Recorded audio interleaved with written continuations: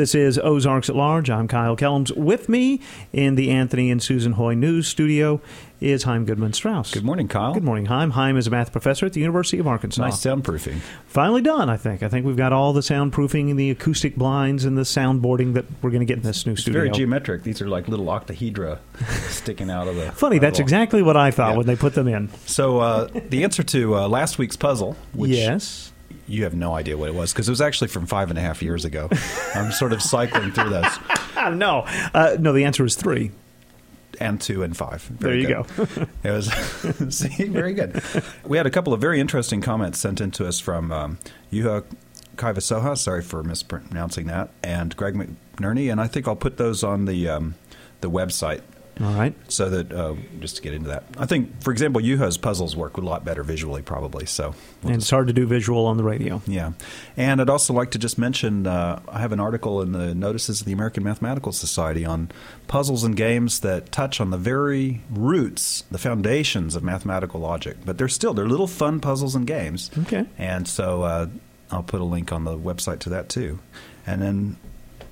And just keep going. You bet. Jeff Yoke, the big news is that Jeff Yoke and I will be reporting live from the Gathering for Gardner this weekend. Wow. So we're going to have a number of short little posts coming out right after that. Great. Right during that. Is that in Atlanta? Yep, it's in Atlanta. And we're doing, Eugene Sargent and I, local artist, and myself are doing another beautiful sculpture. It's, you want to see a picture? I do. You've been working on this for a while now. No? This is a new one. Well, I don't know. This one was pretty fast. How long is a while? A few weeks or so? Yeah. Because I saw a panicked Facebook, well, not panicked, but a somewhat stressed Facebook update, it seemed like. Really? Yeah. Well, you just said, what?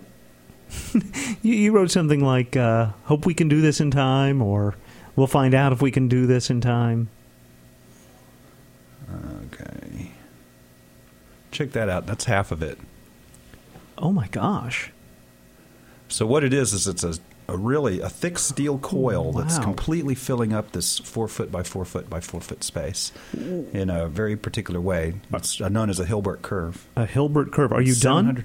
Yeah. Well, Eugene's about done. I don't have a photo of it. Okay. So it'll be installed actually as a puzzle piece, a puzzle at 32 25-pound pieces or so. How are you getting it there? 20-pound. We're driving, so we're leaving tomorrow. So it'll be unassembled. Right. And at the party on Friday or Saturday, we'll put it together. It's going to be really fun. Okay. And Eugene's going with me. Great. And finally, okay, pick a number from 1 to 500, please. Do I say it out loud? Yeah, say it out loud. 475. Is a 7. The 475th digit of pi, is a 7, yes. The 475th digit of pi is a 7. Okay. Now, what I've given Kyle here is a list of radio listeners. There's no way we could have staged this. 400 and oh, I see. So there's 61, 61, 71, 75. It's a 7. So happy Pi Day. Well, happy Pi Day to you. We're off by about a week. Yeah. But what if I had said 34?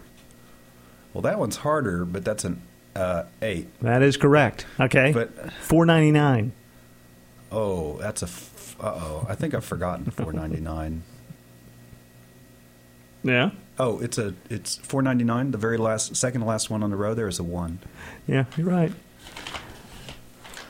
There's a trick involved here? Just work. Oh, okay. But it's impressive, isn't it? It's very impressive. I bet that comes up a lot. It does. Yeah. So here's just a couple of pi facts, and then we'll close out and get ready for the upcoming live reportage. Okay.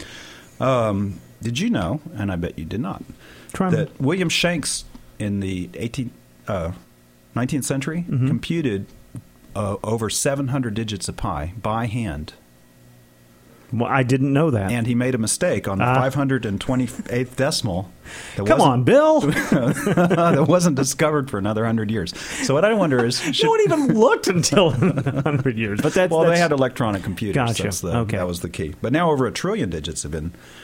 So, and that sucker's still not ending, is it? Yeah. I completely forgot what the whole point of this Please tell me. was. And that is? I'll have to insert this somehow. Okay. All right. So last week was Pi Day, yes. and in celebration of that, Jim Greeson, Jim Greeson, the music professor, has composed a piece based on the first, I think, 100 digits of pi, which I have right here on a little MP3 for you. Excellent. I didn't know that. I guess he did that for us to celebrate. So for you and me? For the math department. Oh, okay. Some math fun. So I'm not really exactly sure what the basis of his composition was. I was hoping to bring him in, but it's spring break, so he's not around. So we can just go on out on that. Okay. Thanks, Heim. Thank you, Kyle. Heim Goodman Strauss is a math professor at the University of Arkansas.